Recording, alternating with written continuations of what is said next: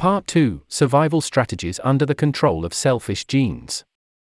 Nature reveals many instances of animals that appear to be displaying altruistic behavior on a superficial level, but if we examine their behavior from the perspective of selfish genes, we realize that the apparent altruistic behavior is actually protecting the interests of the gene.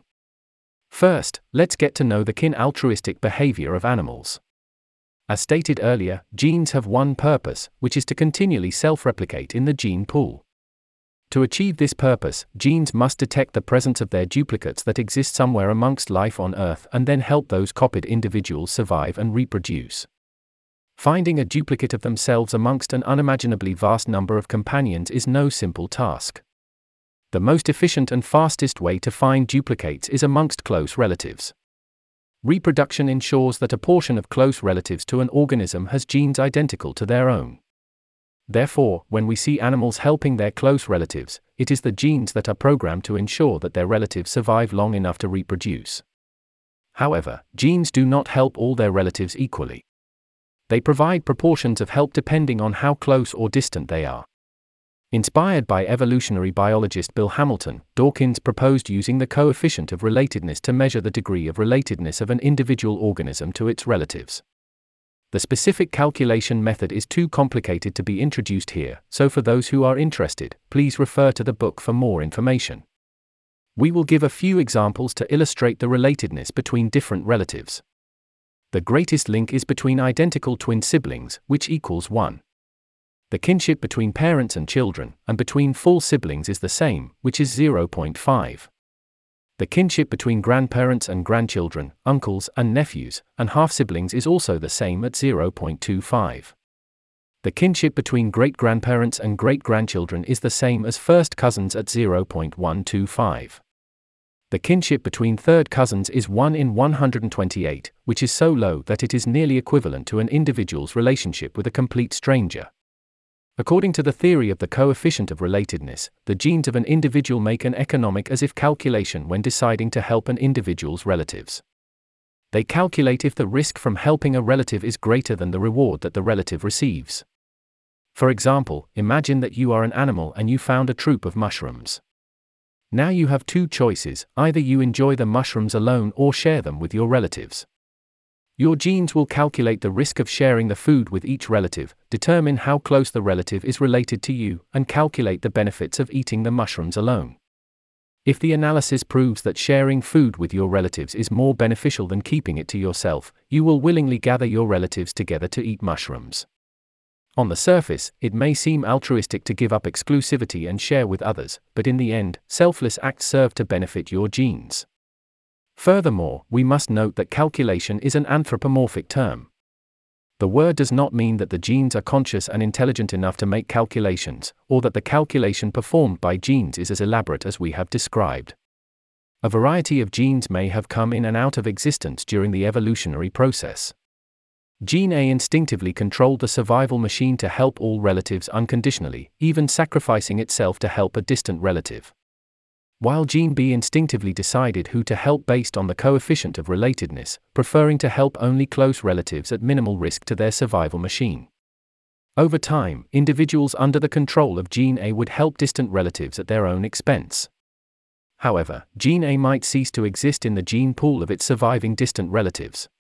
As a result, Gene A likely disappeared gradually from the gene pool in this manner, while Gene B kept its own survival machine alive to ensure the survival of its close relatives, and thus continued to thrive in the gene pool. Eventually, Gene A disappeared while Gene B survived.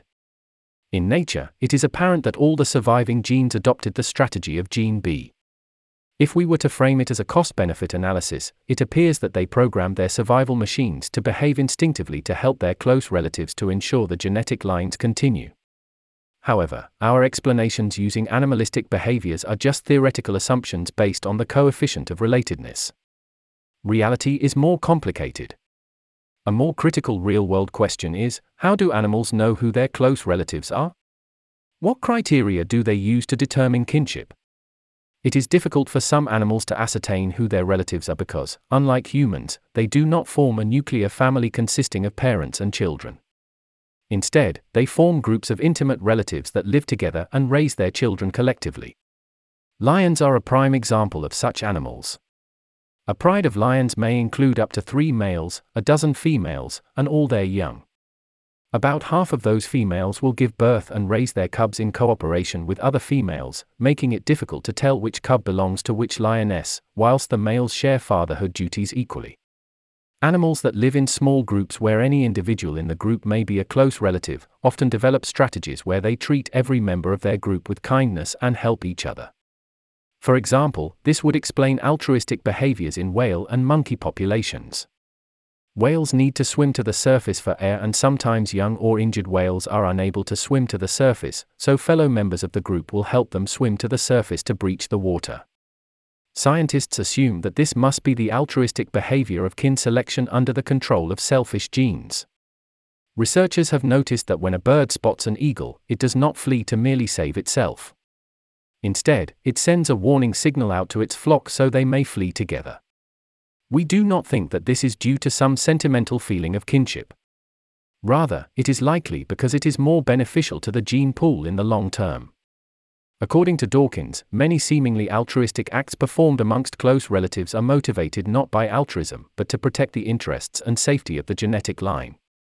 However, there is a type of self-sacrificing behavior among close relatives in some animal societies that is remarkable and worth highlighting. That is in the kingdoms of social insects. The social insects that we are familiar with, such as bees, wasps, and ants, share one characteristic: they live their lives as part of one large family called a colony in which the queen is mother to all. The queen is solely responsible for producing offspring, unlike her brood who do not produce any offspring and are referred to as workers. While the queen ensures the population strength of the colony, workers fiercely protect and feed the queen as they maintain the day-to-day operation of the colony. From the perspective of humans, this is self-sacrificing behavior as they do not produce any offspring themselves but sacrifice their lives for the good of the group. However, from the perspective of the selfish gene theory, this behavior still serves to protect the interests of the genes. Why is this so? The reason has to do with the unique reproductive style of social insects. Let's take the honeybee as an example. Each hive houses a queen bee who mates with a male bee from another hive when she is young. Together, they store away enough sperm to last her for a lifetime. After mating, she returns to the hive where it becomes her life mission to carry on laying eggs. The queen lays 2 types of eggs: fertilized eggs, which hatch into females, and unfertilized eggs, which hatch into males. Because the males hatch from unfertilized eggs, they do not inherit any genes from a male.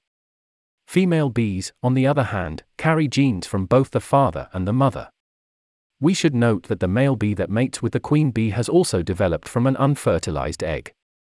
Unlike the queen, he only has 1 set of chromosomes instead of double, and these chromosomes are passed on completely to the next generation during mating. Therefore, every female bee conceived by him and the queen bee receives exactly the same genes from the father but different genes from the mother. As stated earlier, in sexual reproduction, the coefficient of relatedness between typical biological siblings is 0.5. However, bees reproduce differently. Queen sisters have a coefficient of relatedness of 0.75, an index that is higher than the coefficient of relatedness of 0.5 between parents and their children. This means that if female bees have children of their own, they are more closely related to their sisters than they are to their own children. Therefore, to produce more copies of their genes, they would rather have their mother, the queen bee, produce females for them than have children of their own. This is the reason why only the hive's sole queen gives birth to offspring, while the worker insects abstain. From our observations, we can tell that although social insects appear to be dedicated to the colony, they are still controlled by their selfish genes and are obediently protecting the interests of their genes. This is the end of part 2, wherein we learned about the survival strategies of animals who operate under the tyranny of their selfish genes. Many animals display altruistic behavior with their relatives because they share the same genes, and the genes force them to help their relatives for selfish purposes. With social insects, the workers do not reproduce and are dedicated to the colony because they want their mothers to produce more females who are more closely related to them than their children, which improves the odds for their genetic line to proliferate.